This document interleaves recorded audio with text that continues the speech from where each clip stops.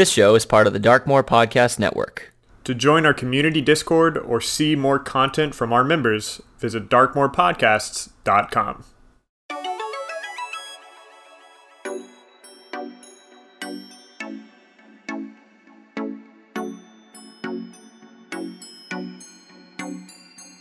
Hello, everyone, and welcome to Dragon Mind, a tabletop discussion podcast brought to you by Incendium D&D. I'm John Tanaka, and we're here to look through the infinite lenses of TTRPGs to discover our best selves through gaming. In today's episode, Ian and I had the privilege to speak to Raymond O'Connor, one of the co-hosts of the D&D podcast Running Off the Rails, about all things D&D. We dive into the excitement of surprises at the table, the joy of running TTRPGs for new players, and the power of having your players be co-authors of your game's story. And hey, if you're interested in joining a future conversation live, we now stream recordings of this podcast over at twitch.tv/IncendiumDM. So without further ado, let's get started.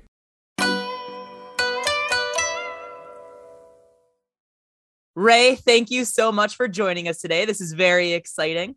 I think you're the first guest we've ever had so far that it also does the whole podcast game. So a scene behind the scenes of what production looks like and what releasing looks like.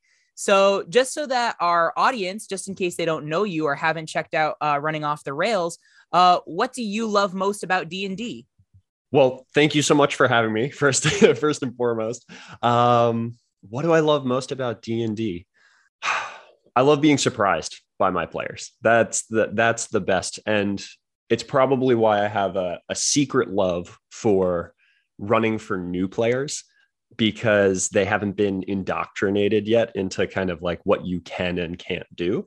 So the types of things that they'll come up with that they want to try are always the most entertaining for me. So I just ran Dungeons and Dragons for a new group of coworkers. I just joined a new team at my job, and every month we try to do something fun together. It's become very hard to do that in the workplace because of world events. So they're often virtual. So I offered to run Dungeons and Dragons for all my coworkers. A handful of them said yes. And the types of shenanigans that they were getting up to right off the get-go was very entertaining to me. So if I had to pick one thing on the fly, running for new players is my favorite part of Dungeons and Dragons. Totally get what you're saying. Yeah, a lot of times new players don't have those preconceived notions of what D&D means. I mean, sometimes they do. Like if they've watched a lot of Critical Role, that might be what they want going in. But it's also fun because to me, there's a lot of overlap between dungeon mastering and teaching, because really all teaching is guiding someone through certain content and focusing their attention on certain details. And it's really interesting when you run for a lot of new players, because when you start running for veteran players, you can very quickly get an idea of the kinds of games and experiences they've had for good and for bad.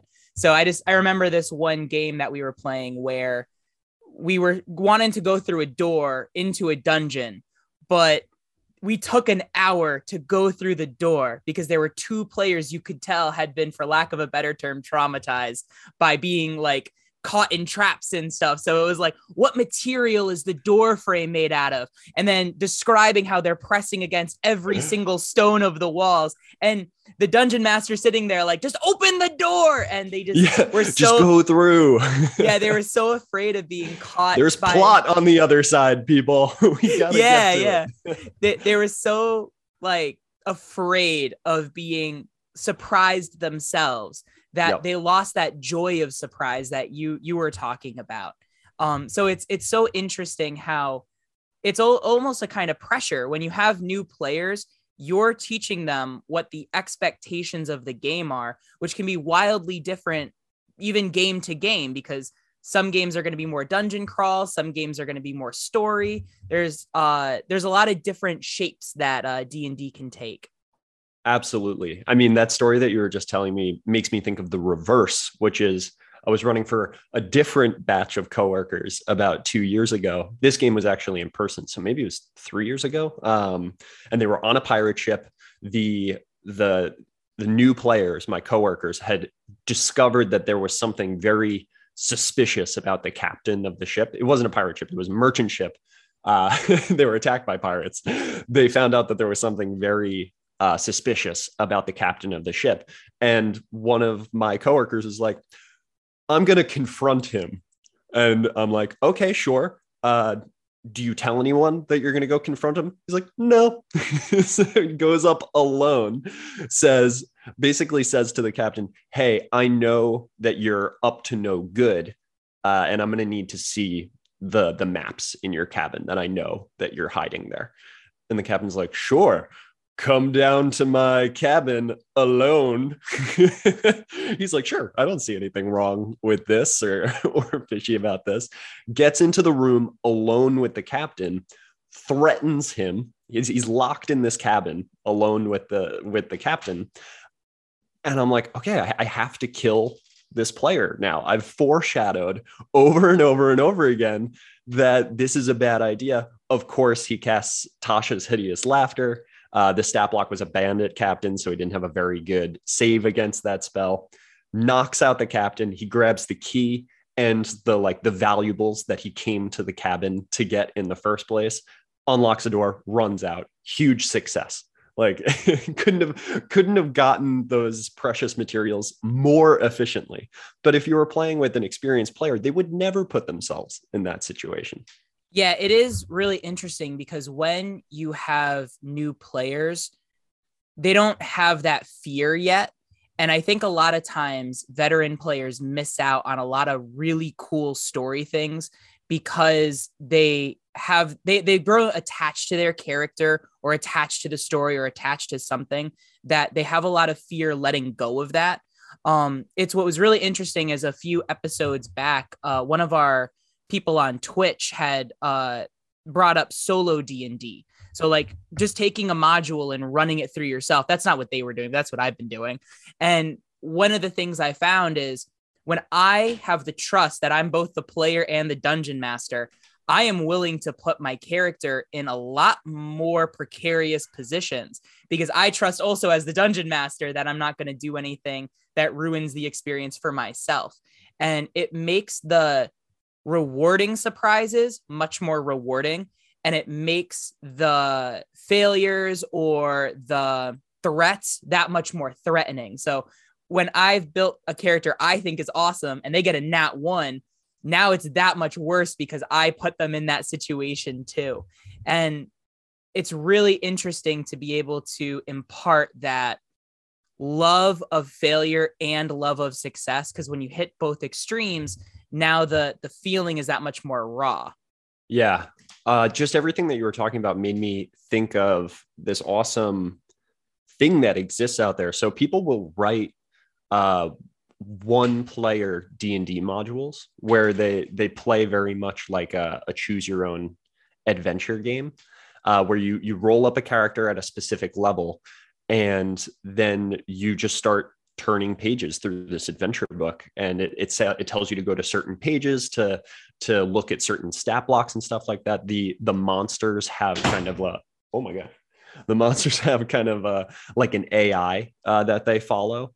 So if you're interested in that in solo D&D, that's another way to play. I've tried that before.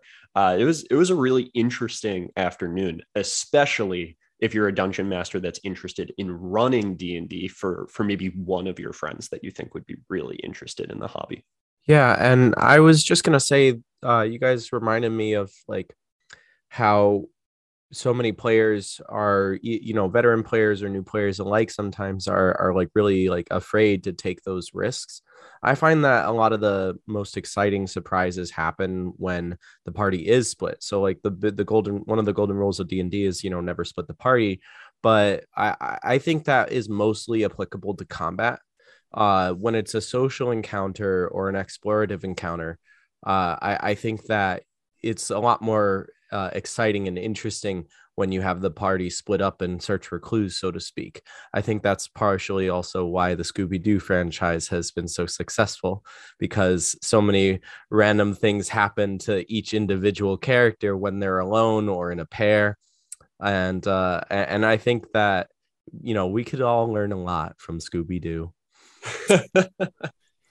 Yeah. I think that's such an interesting point, because in all of the literature and fiction that we try to emulate with Dungeons and Dragons, people split up and search for clues all the time. And it's so dramatic because as you are seeing things happen to one group, you know that the other group doesn't know about those things. So now all of a sudden you have this dramatic irony that you've injected into your games. And I know that a lot of dungeon masters, they'll actually try to sequester the players away from each other such that they don't know what's going on. And that's really cool. And that's a really cool experience to have as a player. And it helps you role play more faithfully. But if you trust your players to be co-authors of the game, it can also be really interesting to have them be present and trust that they will role play faithfully, because now that they know this, they know what's happened in this other room. As long as they don't use that information like for evil, they can actually use that information to make really interesting story choices. And now all of a sudden, maybe that they wouldn't have made if they didn't know what was going on in that other room. Yeah, actually, that's where I think your choice of D&D medium is really important. Like, John and I, we mostly play D&D online these days. And, there's like whisper functions or private text messages and things like that you can send to a player to avoid giving away the secrets too soon or something like that, especially when it comes to like player character secrets that might not, a player might not want revealed quite yet. I just started a campaign with John and a few of our friends, and plenty of the characters have a bunch of secrets and potential for character development that they don't want explored or revealed yet. And so, using the whisper function is definitely a really useful tool on my end because of that.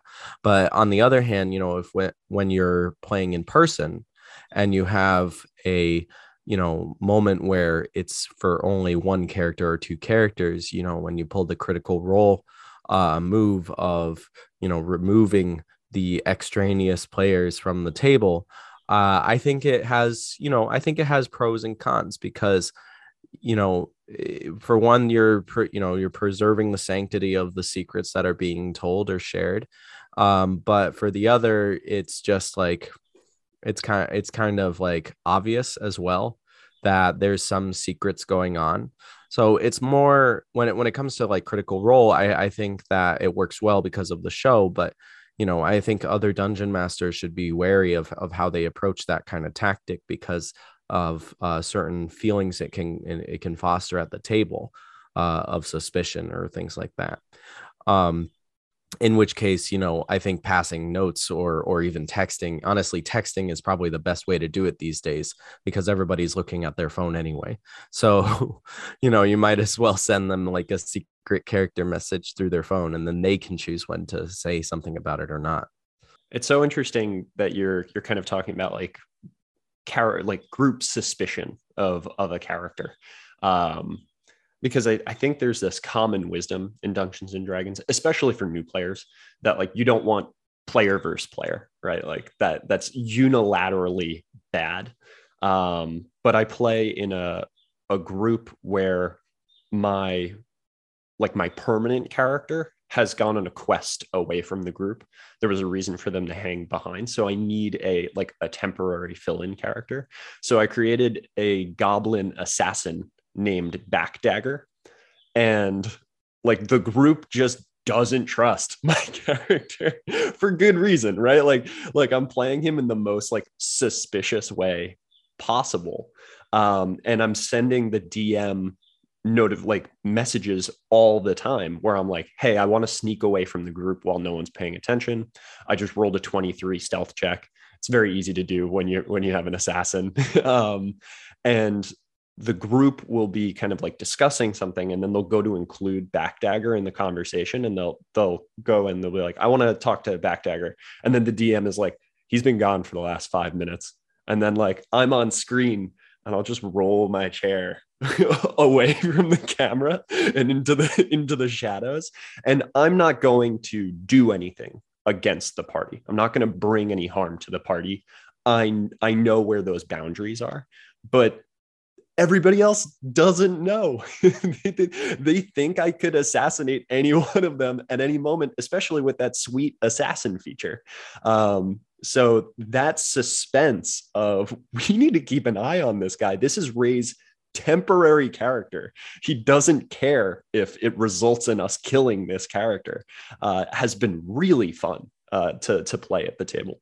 Yeah. So to backtrack just a little bit, Yep. because we were talking about like, why don't we split the party? And I think an important distinction is that D&D is inspired by a lot of works of literature, like you mentioned, Ray, and it's also a game structure. So that you're constantly negotiating as a DM between D&D, the thing that everyone gets to participate in from a game perspective, and D&D, the storytelling generator that can help you create excellent memories. And, you know, one of our taglines is, you find your best self through gaming. Because a lot of times when you role play a character, you get to discover a lot of things about yourself. You make a decision for the character, it ends up harming an NPC. You feel bad about yourself as a person. So you get to uncover little layers of yourself by exploring it through, for lack of a better term, a safe space, a safe game environment. And with don't split the party, a lot of times, like Ian said, it's mostly combat. Like even that campaign Ian mentioned, you know, we got into our first big scrape, and what happened is 2 of the fighters ran into a cave, leaving the rogue and my bard to fend off 2 ogres. And it was pretty close to pretty serious. It was very serious damage that we were dealt. And part of the reason for that was the party got split. Our action economy got split. So I find that a lot of times the players are more willing to split the party if they know you're not going to punish them for splitting the party. And I question how many players are dissuaded from splitting the party because a DM sees them split the party and go, oh, now's a chance for a back alley encounter. And honestly, a lot of times that stuff is less fun because let's say the DM ambushes you're the one split off character in an alley. Now the rest of the party just has to sit and watch for 45 minutes while one player plays by themselves. And just to be clear, with that example that I just gave on Ian's game, that was player decisions. It was the map and the players decided to split off and move. So it wasn't like Ian had split it off intentionally. It just has to do with how it ended up. I think you identified something really great there, where as dungeon masters, we are a part of the greater D&D culture, especially when you're a new dungeon master. You see all these memes and videos about don't split the party, don't split the party, don't split the party, so that the first time that your players do it, they're kind of implicitly asking you a question, right? They're like, are you going to punish us for splitting the party? And as a dungeon master, I think the culture of our hobby has trained us. Now's my chance. Here's my split the party chance to teach these players why you don't split the party. And I think that might be my natural impulse before having this conversation. But what I would challenge dungeon masters out there who are listening to do instead is, instead of the impulse of here's my chance to punish the players or show the players why you don't split the party, instead have your trigger in your head be, here's my chance for some really awesome hijinks. What hijinks can I throw at my players? Don't do nothing because they split the party to try and gain their trust about splitting parties and stuff like that, but throw interesting narrative twists in their direction and see how they deal with those things. Yeah, and I'd actually take that a step further and say, and use exactly your words there. What are we teaching the players whenever they Hmm. split the party, right? So I think that there are times, like I said, when you can split the party and it's less likely to have dire consequences. And there are other times where it's pretty obvious that, splitting the party is going to lead to some issues. If assuming you don't have like I think psionic sorcerer has like this telepathy thing that's like for 4 miles or something. So if you don't have any like way to communicate with each other, then it can be really dangerous really quickly. So it's not like it's untrue or anything that splitting the party is dangerous, but I think we should provide a variety of consequences that are both good and bad when it comes to splitting the party, just to show that it's not like you can just, go into a dragon's lair and like split the party there and, find out that there's like, this is like a nest of dragons, let's say. So there's multiple dragons in there. You can't just split the party in this situation. But at the same time, if they're in a city, they're looking for people or they're looking for a contact or something like that, there are opportunities for interesting role play with merchants, with guards, with shopkeepers, which I would argue are different than merchants. And then and then there's just opportunity. So I think that you have a really great point, and I like hijinks. I don't like a lot of hijinks because I am a very narratively focused kind of guy. So I enjoy like logical story progression and stuff like that. But I don't have a problem with my players like cracking jokes or whatever. So yeah, I think it's good to provide multiple different outcomes for a similar tactic depending on the scenario that they're in. Well, and one of the other things, because as a game structure, one of the things I think that DMs sometimes get lost in is the story, that they lose awareness of who's participating and how much. So that's the danger of splitting the party, is giving too much spotlight time to one player. I mean, unfortunately, I've been in sessions where this is so bad, pretty much if the other 5 players weren't there, it wouldn't have mattered, because, 3/4 of the time was spent on delving into one character's one-on-one interaction or what they were doing while they were split off. Although players get to participate if it's entertaining. So I remember after one session feeling kind of bad because I felt like as the DM, I was talking too much, but it was one of the sessions I had gotten the most praise for, because even though the players weren't making a lot of decisions, and as the DM, I was self-conscious about them not having agency, they were like, it was so entertaining that they felt like they were a part of it. So what's cool is that, especially if you're in that hijink mindset, or if you can keep it fun and keep it relevant, the players can feel engaged without necessarily making a lot of game decisions. I think that a technique you can reach for as a dungeon master, when you know that you want to give a player a big spotlight moment, maybe they need to have a conversation with their deity in kind of like in a dream, right? That's going to probably be, at least if it's important and not just like a little vision, it's probably going to be at least 20 minutes of you and that player. Something that you should do is you should make the content that is being discussed relevant to the other players. So we come back to dramatic irony. When the author cuts away to the villain's viewpoint, they don't just have like lunch with their dad, right? They are planning all the evil stuff that they're going to do to the heroes of the story, and they're maybe having a conversation about how they're going to ruin their day. And the reason why we as readers are like, oh my god, this window is so valuable. We see this in Dune all the time, right? When we get to see the Harkonnens planning their evil plots against the Atreides. The reason why we latch onto those chapters and we love those chapters so much is because this matters. These things that they're discussing, they're laying out kind of the map for at least the next few chapters of the book, maybe the rest of the book. Do that as a dungeon master. If your players are having a conversation with their deity, talk about the other players, like have the god maybe like mention one of the other players and like, you shouldn't trust so and so. The other player at the table is going to be like, what did you just say? And the dungeon master could be like, you're not there. But they're engaged, right? If they're being discussed by a god and the person that they're traveling with, that player is glued into that scene.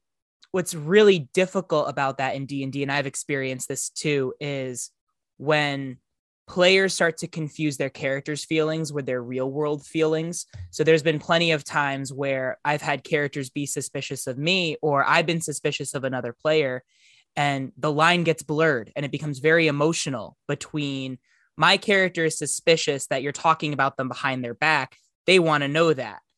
Now he starts listening in on a lot of conversations.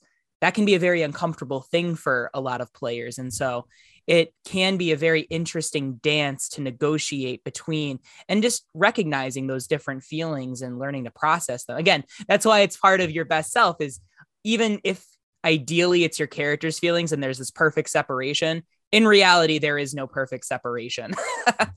That's good to know, though, because John and I have been talking about this a little bit in the last few podcast episodes, where I'm like, I really want to have these bits of scenes where, like, before the quest starts or before the session starts, where we like get to see what the villain in the shadows is doing. We don't know anything about them, but we get to like see some of their actions, and it's very mysterious and like sets the tone basically for the quest. And I want to do that because some of my favorite authors do that when they're writing. And of course, it's hard to convert that kind of thing into D&D space because of metagaming and because you don't want to give away too many cards too soon, which is why I want to be very particular with the way I approach this. But, at the same time, I think it would be a lot more immersive for my players because I've seen it, like when we were talking about our short fiction episode, John, on DM Shower Thoughts, I've seen that it creates much higher immersion for the players, even if it's after the session is concluded. Yeah. So that short fiction episode, which is the latest one we recorded, it is out now on Spotify. Shameless plug. But Gotta do it. Sometimes those supplementary tools can be very powerful because, like, Ray, you mentioned, a vision could take like 20 minutes of game time. And I think one of the things to be very conscientious of as a dungeon master, no matter your skill level, is how much time you have and how much proportion of time you're doing for each thing. So, and this is something I've been very, like, really trying to tune in on. So a 6-hour game is a very different span of time than a 1 or a 2-hour game. So when you spend a 2-hour game, and 20 minutes of a 2-hour game is a much bigger chunk of the player's perceived amount of time than 20 minutes out of a 6-hour game. So a lot of times the most immersive games I found were longer so that you had time to explore those like one-on-one moments or in-between moments. Whereas for a 2-hour game, sometimes what we'll do is we'll have, if two characters have an in-between conversation, we'll save that for kind of like a written chat in between sessions. So that way, when we're all at the table, we're all participating, but we also have the chance to all read up on everything that happened. So that way, the together time is spent playing. The in-between time is spent on like the more development that gives context for decisions or character moments or whatever. I think that's such an important call out, which is pacing is arguably the most important skill that you can fine tune as a dungeon master.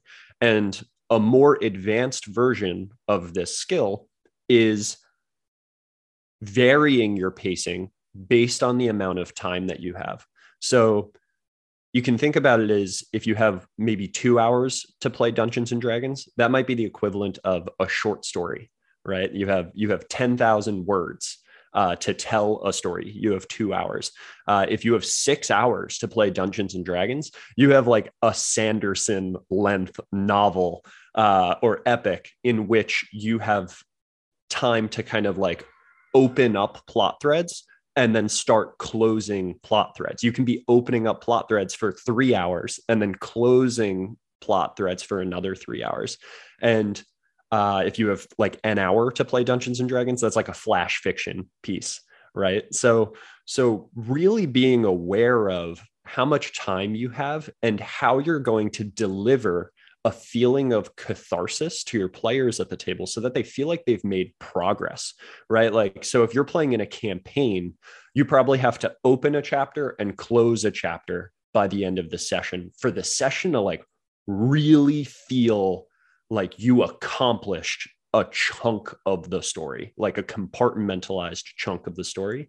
I think that's something that players do or dungeon masters do when they're first getting started is I have this module.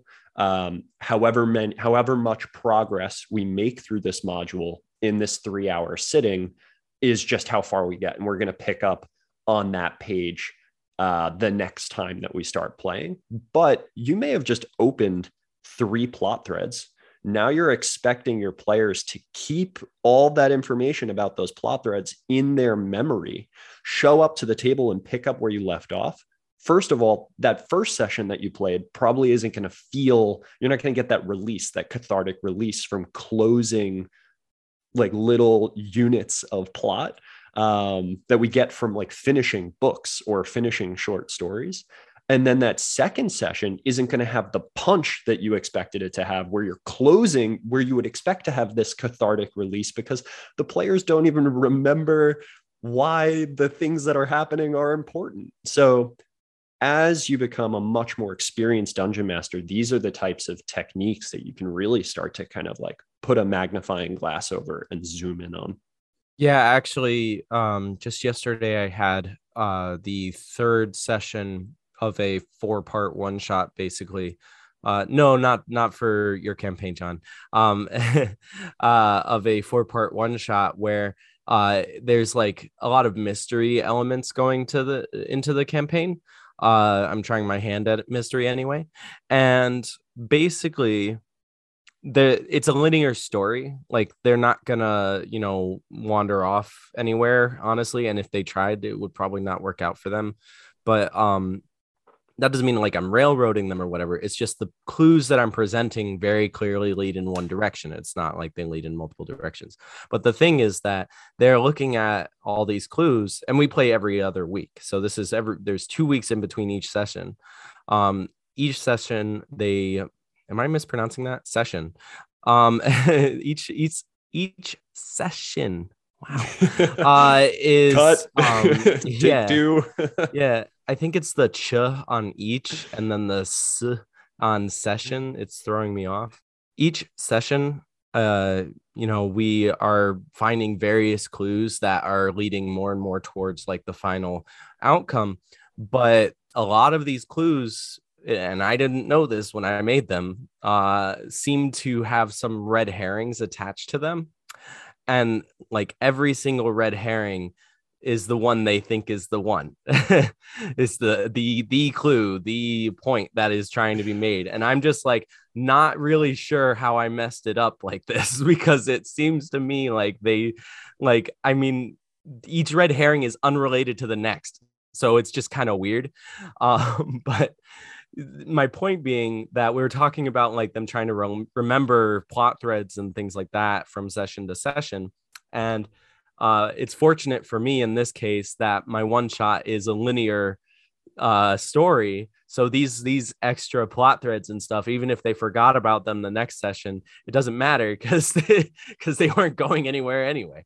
So it's like it was just kind of funny. It reminded me of how this is going so far. And a lesson that I have to take into account is that the players will often make up their own red herrings. I think that's such an interesting player behavior. I think the meme or the joke is that if you're trying to figure out what riddle you want to put in front of your players, you want to present them with a puzzle or a riddle, make sure that it's labeled as like second grade difficulty, because in the setting of Dungeons and Dragons, players just will not be able to figure it out. My favorite riddle to run that I've run for maybe like 8 groups of new players now. Just for anybody who's listening out there and is looking for a riddle that was successful or is play tested. My players are in a room. The room has no doorway. They know that there is a way to go further. So they know that they're looking for some sort of way out of this room. The room has a beam of sunlight that is coming from the top of the room and going into a little kind of like pedestal. And there's a compartment in the pedestal for 2 like prisms. And in the room, there are 3 prisms. There's a red prism, a yellow prism, and a blue prism. And the walls are covered in imagery of like forests and plant life. So the solution to the puzzle is you need to put in the blue and yellow prism such that green is reflected out throughout the rest of the room, and you're like lighting up the forest around the room. I've had some groups of coworkers, grown adults with children, spend an hour not getting the solution to this puzzle. And I think it's pretty simple, but every single time that I've run it, eventually people have gotten to the solution, because there's only so many combinations, and every single time they've been like, oh, and then they find the way out. So I found that to be a very successful color riddle. Well, and to bring it back for a second, because you guys were mentioning pacing, time is a very relevant part of feeling like you're getting stuff done. And so, like you just mentioned, Ray, like it took them an hour to get through the riddle. In the worst case. Yeah. Yeah. I think one of the things I discovered along the way is my games were a lot more satisfying. Let's say I had 2 hours to play. I would prep 45 minutes of content, because the players will fill in, especially if you're taking the co-author method, with the other hour and 15 minutes. Oh, yeah. And it's my goal a lot of times when I prep, a lot of it is more cutting out content than it is adding content, because we have all these ideas as DMs we want to explore. And my goal as a DM is to close that loop by the end of the session.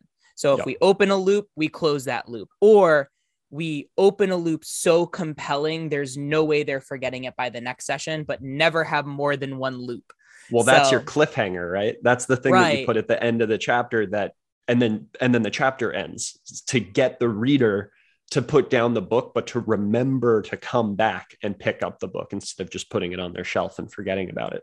Yes, exactly. So when it comes to things like usually, for example, I don't like leaving a session off in the middle of a combat, because it takes them so long to retain that emotional continuity, remember where they're going to. Sometimes it has to happen, but usually I find things like that where, let's say I have the players going to explore a ruin. If I'm running, like, say, a weekly 2-hour session, which I really prefer not to run anymore, I go out of my way not to do that.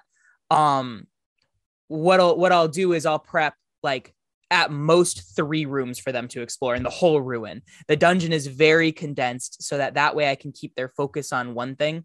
I'll only do the longer dungeons if I've got a longer time to play. So that way they're as soon as they open a loop, they close the loop. And if they open another loop, they close that loop. And what it does is it gets them to remember better, and it keeps them energized and engaged rather than having that kind of drawn out. And also minimizing the amount of combats I have. So rather than a bunch of little combats, because combat takes forever, rolling initiative, keeping track of damage. Yeah. I find it so much easier to have one story meaningful combat at the end rather than a bunch of little combats sprinkled in between. Mostly just for bookkeeping, just because it's a whole bag of beans. Oh yeah. Yeah, that's so interesting. But I'm curious, actually, speaking of time that we've spent, do you remember what motivated you to become a DM in the first place? Yes, discontent. I remember it pretty clearly. No, that was part of it. I just remember watching a lot of Dungeons and Dragons.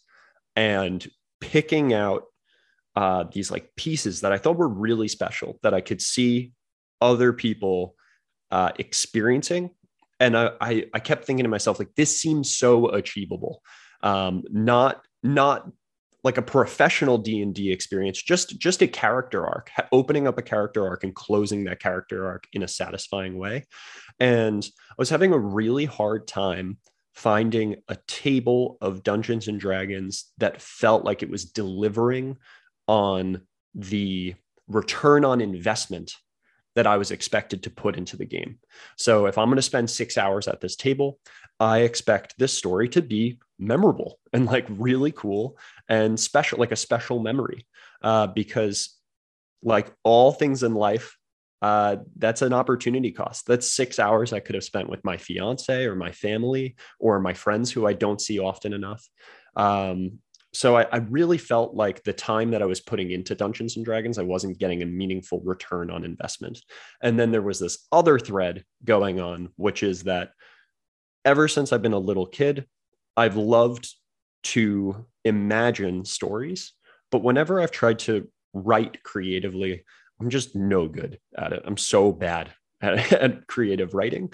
There are so many techniques that you need to learn and practice like endlessly every day to become a good writer. So all of these stories that I had imagined throughout my life were like bottled up inside me and they were just dying. I was forgetting them before I could tell anybody about them. And Dungeons and Dragons was the perfect way. Running Dungeons and Dragons was the perfect way to start delivering these stories to people in a way where they were going to get something out of that reciprocal relationship in exchange. So, first of all, it's a tale as old as time. I think in some ways, a lot of DMs start. Usually I find there's some common answers. One is out of necessity. No one else would do it.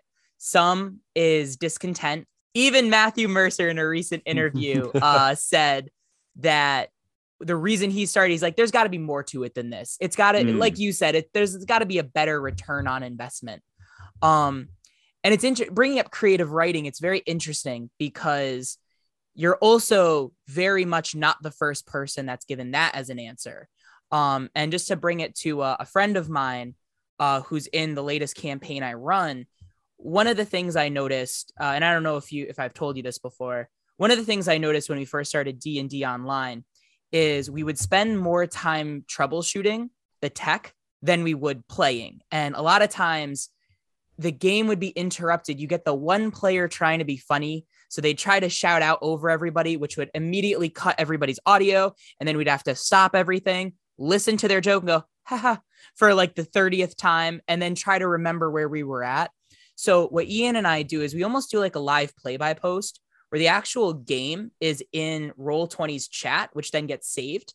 And then we still use our voice if we want to do an accent or we want to tell a joke, but there's almost two channels of communication, one for gameplay, one for out of game. And speaking of like one-on-one interactions, a lot of times players, if they're not interested in the one-on-one, they'll just be having a side conversation that's not interrupting that stream of thought. But one of the players found that by doing it this way, her creative writing was sparked in a way she didn't believe. And because it was through the spontaneous act of gameplay, there was no judgment of this is not good writing. So, but after the game, we edit down the chat into a comprehensive, well-looped story, like fulfilling that hero's journey story circle for each session. And so she started writing on her own creatively what her character was doing in between adventures. That doc just hit 110 pages. And it was because the spark of belief that she could do it was ignited by an environment that non-judgmentally allowed her to get the practice you were talking about. And she also remember this is the most engaged she's ever been in a D&D game and has the most developed character, which might lead to some unhealthy attachments to her character. But at the same time, I don't know. It'd be cool. It'd be cool to try it if it's something you're interested in doing, because I believe that your you can be a creative writer. And I also believe it's probably not as hard as you might think it is. And also it's probably harder than you think it is, paradoxically, at the same time.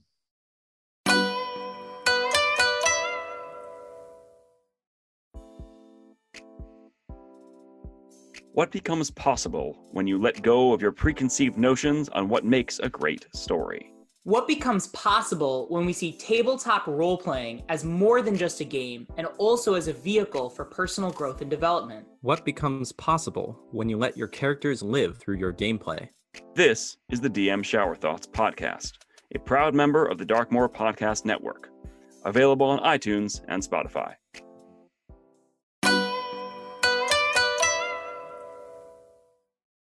Something that I've actually wanted to do really badly for a long time is spotlight as an anti-hero. So someone who gets brought into the game and whose interests are aligned temporarily with the party, but the party knows is bad news and that the relationship cannot last. So Red Wizards of Thay are the perfect example of this type of thing, where it's like everybody who's ever read anything Forgotten Realms knows that Red Wizards of Thay are bad news. But in your session, you have one show up and they also want to kill Strahd, or they also want to take down Tiamat. And all of a sudden your players are interacting with this character that is saying very off-color things, like talking about kind of like murder casually. And the characters, I really want to play that experience, where like the players know, hey, this guy is not our friend. We should not treat this player as if their character is kind of like sacred in the way that ours are, right? Like players will try to keep each other's characters alive at all costs. If you signal to the players that is not what this is, like this guy might not be on your side, he might betray you. I would love to see the story that unfolds there at the table. And then you also have this weird dimension where the antagonistic character is not the dungeon master, which is this very different feeling, right? You have this third author who is interested in the best story, but is very interested in different plot threads that are kind of getting forwarded. And the most unstable shape that you can have in a story is a triangle. So I love the idea of adding that instability for like just one session, just to like see what happens. It's definitely one of those characters that's a little bit tricky to pull off, just like it's hard to pull off an evil character as a whole, mostly because a lot of people's preconceived notions about what evil means is that it's just doesn't work in the party's dynamic. Like you are working against them or something like that. And even if you're not working against them, overtly, you might be, secretly working against them or something like that. And a lot of the advice that I see on playing an evil character is centered around that as well, that maybe the character is cooperating with the party, but they have their own goals. And when it's time, they will choose their goals over the party. But I think this is also a good thing to point out. Actually, two things I want to point out. One is that alignment is fluid. So, your alignment will change depending on what your actions are during the campaign. So your evil character doesn't need to stay evil, or your good character doesn't need to stay good. It depends on what they choose to do. And then the other thing is that it's just generally difficult unless you are like really into characters like anti-heroes and you're really into what they present in the story. I find that it's generally difficult to portray a character like that because we as players tend towards the more heroic side of things. So we tend towards more of these good aligned actions, at least in my experience, because that's how, it's a game of cooperation. It's a game of collaboration. So that naturally, in my eyes, leans towards the good alignment. And you see that in, I think, I forget which book it is. It's either the PHB or the DMG, but like Wizards of the Coast points out, like players generally tend towards more good deeds or heroic deeds. And, you have to consider that when creating an evil character. I think to your point, I think fourth edition explicitly expects that your players will just do good things because it's the right thing to do. And that in fifth edition, we've seen kind of like a renaissance of a stronger focus on the narrative unfolding at the table as opposed to the gameplay. I wanted to talk about alignment real quick because I didn't want to blow past that because we've just been subject hopping like crazy, which is great. All of this conversation has been really it's sparking my desire to like plan my next session of Dungeons and Dragons. But I think what you said about alignment being not just evil or good, right? It's a spectrum, is very interesting. And I think a useful way of using alignment in your game, because a lot of times it does more harm than good to try to explicitly inject alignment into your game somehow. Like magic items that require a specific alignment are a pretty good example of this, is to try not to think about evil as a broad term. Pick a specific thing, action, verb, and attribute evil and good to that in a very specific, like zoomed in view. So the magic artifact Black Razor is a great example of an artifact that uses alignment in your games, even though it's one of the only artifacts, or it is one of the only artifacts that uses alignment that doesn't specifically mention alignment. To use Black Razor, you need to kill someone with it like once every 3 days. Otherwise, it starts to like suck out your soul. That is so simple. It's so straightforward. Your character is either killing things or they're not killing things. And the sword doesn't care if those people are good or evil. From the sword's perspective, killing people is good. It is what it wants. Do it or don't do it. And the conversation about whether those people are criminals or whether what they did was worth execution, are you doing this just because you want power? None of those considerations, which are useful to the story and the narrative, are being considered when we're talking about the mechanics of the game. So to give an example of an item that introduces a lot of problems, the Cloak of the Magi has like a color. And it explicitly says that if you want to use a black Cloak of the Magi, you need to be an evil character. It's like, what does that even mean? That's not useful, right? So like you could, what this does is it opens Pandora's box of like, you have this like arguably neutral character who's now trying to argue to their DM why their character is actually evil so that they can use this ultra powerful magic item. And then you as the DM, you're debating back to them, no, your character is not evil. They're good for this reason, this reason. Just get more specific about it. Killing someone is a pretty obvious thing. You either killed them or you didn't kill them. So it's really easy to say good or evil. That's why Black Racer is such a good example. For Cloak of the Magi, you could say that if you ever, the cloak cares about the pursuit of knowledge above all else. If you ever pass up an opportunity to take a wizard's spell book from them that you've encountered, the cloak will stop working for you because you missed an opportunity to gain knowledge. And the cloak doesn't care about whether or not you buy the spell book from the wizard. It doesn't care about whether or not you kill them and take the book. It doesn't care about whether or not you steal the book. All it cares about is there was a book within 50 feet of me, a wizard's spell book, and we don't have it. So I don't know what to tell you, but I'm not working for you anymore. End rant. Nah, that's good stuff. I'm curious, what do you think your strengths are as a DM? That's a hard question. I think that my greatest strength is my pursuit of collaboration with my players.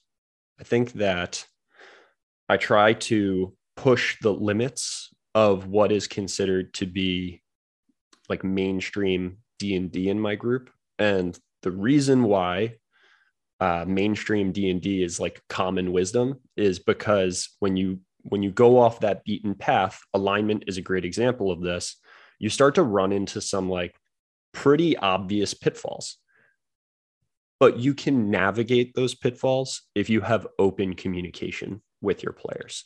So a great example of something that could have gone really poorly in my game that ended up being one of the most memorable, amazing story elements of my game that could have easily fallen apart if I wasn't communicating with my players, was my warlock, or my friend Mark's warlock, who's playing in my group. His patron gave him a magic item that if he did not do something about it, it was going to kill his character. It's a cursed magic item. It's giving him extreme power. Whenever he uses it, he can give up hit points, permanently give up hit points to get a spell slot back of that level. For a warlock, that's pretty huge. In the context of one combat, giving up 5 permanent hit points to get a 5th level spell slot back is an awesome deal to make. But we've been playing this campaign for 2 years. And now all of a sudden his 11th level warlock has like a max hit points of 15. And the ring now is making him to make saving throws whenever he's out of spell slots to like use the ring to get more spell slots back. And it's this awesome thing that shows up every once in a while where the suspense on these rolls to see if he can make the saving throw to not use his sick magic item that he was abusing when he first got it has been so suspenseful, so dramatic. But if I had not had a conversation with Mark about whether or not he was comfortable with the possibility that this magic item would kill his character that he's been playing as for the last 2.5 years, this could have been a very bad thing at the table. But because he knew what the consequences were as a player and a co-author of our campaign, he was making dramatic choices for his character, knowing that the result could be, depending on how the dice roll, that his character will die someday. And that's an example of like, don't just not do something that you think could be cool because it goes against common wisdom. Like, talk to your player and be like, this is the type of stuff that I want to happen in our story that we're running together over the next like 1.5 years. What do you think about this? Are you comfortable with the fact that you might lose your character? And that was a hard conversation. It took us, I think, 3 different sittings to figure out what the right compromise was for us to introduce this element into the game. No, that is actually really awesome. That is key. To speak a little from personal experience, there was a point when I was DMing, I was super uncomfortable introducing like homebrew rules or house rules because I found that my belief anyway was my players are having a hard enough time with the raw. If I start changing things they've gotten used to, how are they going to be able to remember? And are we going to spend more time debating rules rather than playing the game or doing what the rules were intended for, which is increase the immersion? So, collaboration, I think sometimes gets misinterpreted as there's no conflict. But if you have a trusting relationship with your players, like my conflict was not having the trust that they wouldn't argue with me. So, but then I went out on a limb and I asked them, I said, I want to do a whole bunch of house rules because I think it's going to make a better story. And then it ended up being the best campaign I've ever run. So I think that a lot of times collaboration isn't a lack of conflict, but it's really speaking to the open and honest communication between players. And sometimes honesty isn't a nice thing. Sometimes honesty is, I don't want my character to die, or I have this really cool story idea, but the player doesn't want to pursue it. That's open and honest communication. And even though it's through the conflict that you reach like the highest good. And I think that that's very powerful to really have as like a core tenet of your philosophy for DMing. It's very cool stuff. I think that's something that a common theme that we've been kind of discussing around as we discuss individual parts of running Dungeons and Dragons is this idea of what is the ultimate goal that everyone at the table is pursuing. And that's going to be very different from table to table. Some players are pursuing laughs. Like that's their ultimate goal. Like I want to have fun tonight at all costs. Some DMs are pursuing an epic story that they're going to remember for the rest of and the players as well. Like the DM and the players are coalesced around this idea of the most important thing is the story. Some players, especially new players, I was this type of player the first time I played.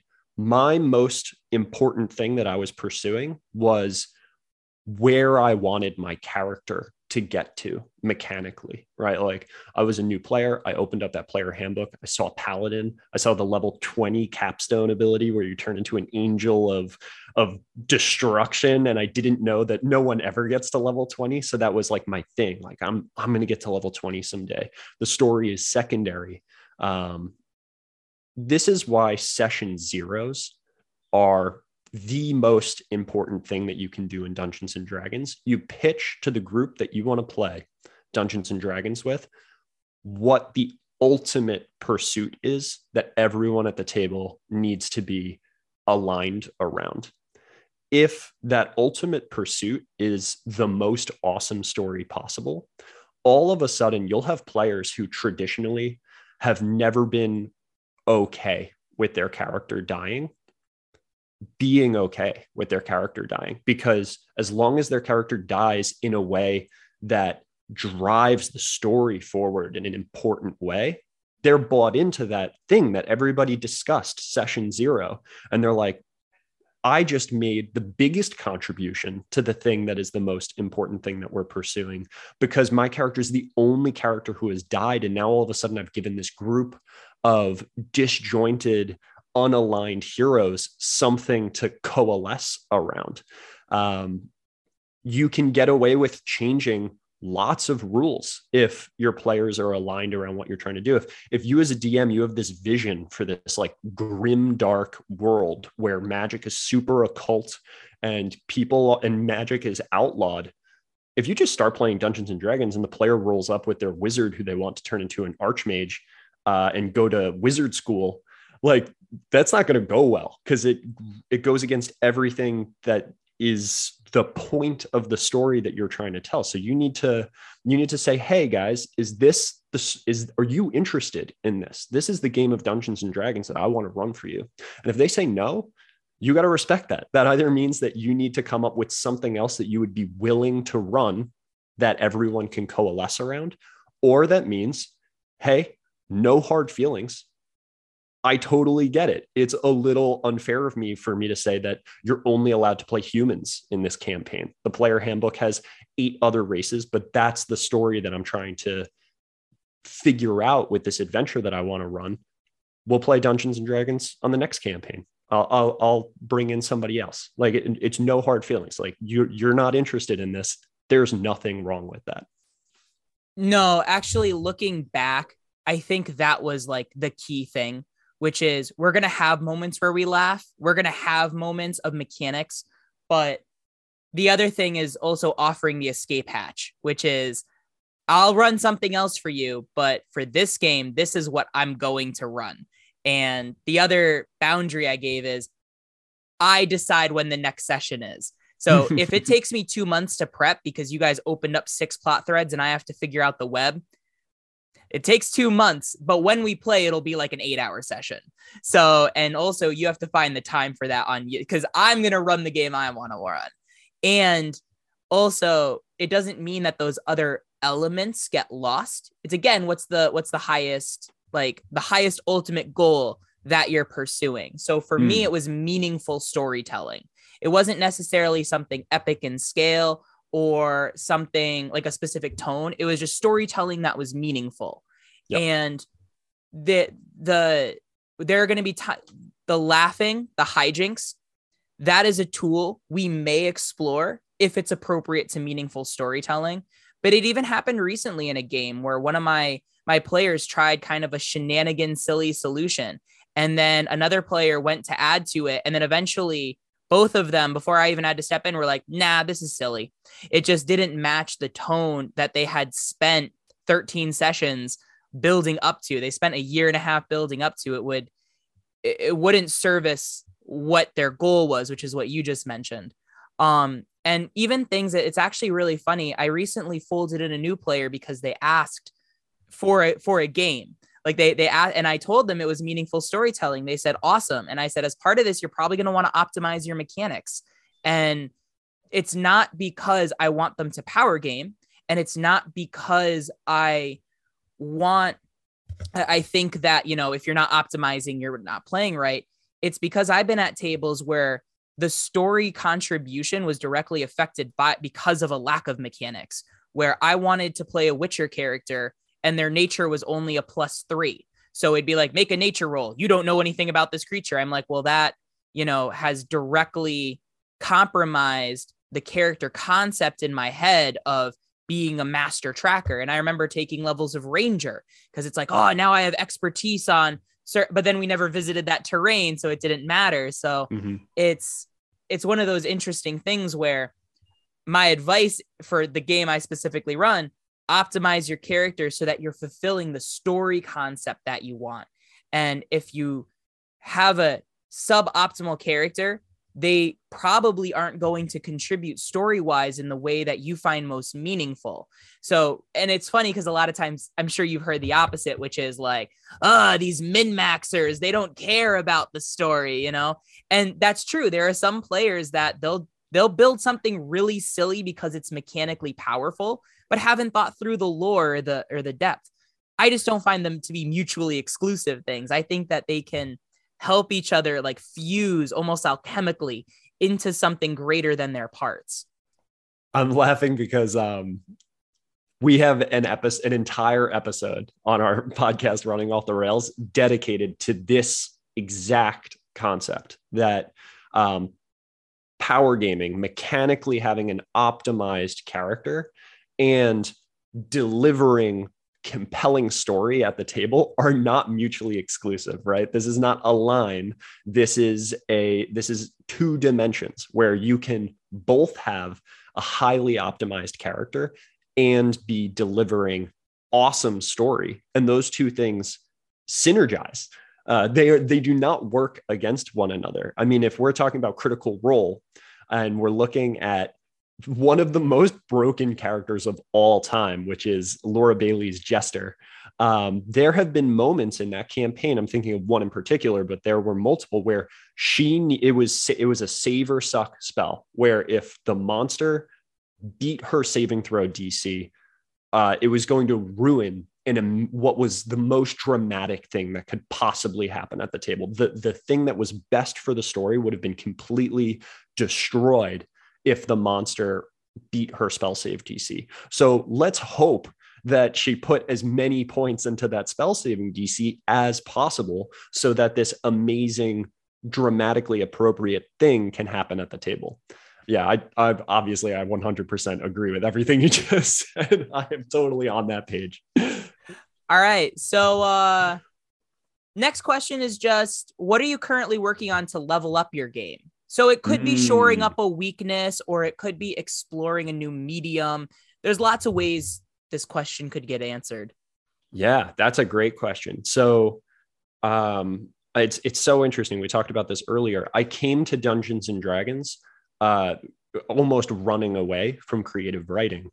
I've found that I have consumed all of the meta Dungeons and Dragons content on the internet that exists. I've watched the Running the Game series like two times through at this point. I listened to a bunch of Dungeons and Dragons podcasts, your guys' podcasts included, and I just didn't have content to consume anymore that could help me think critically about improving. So what I started to do was I started to dive into creative writing content.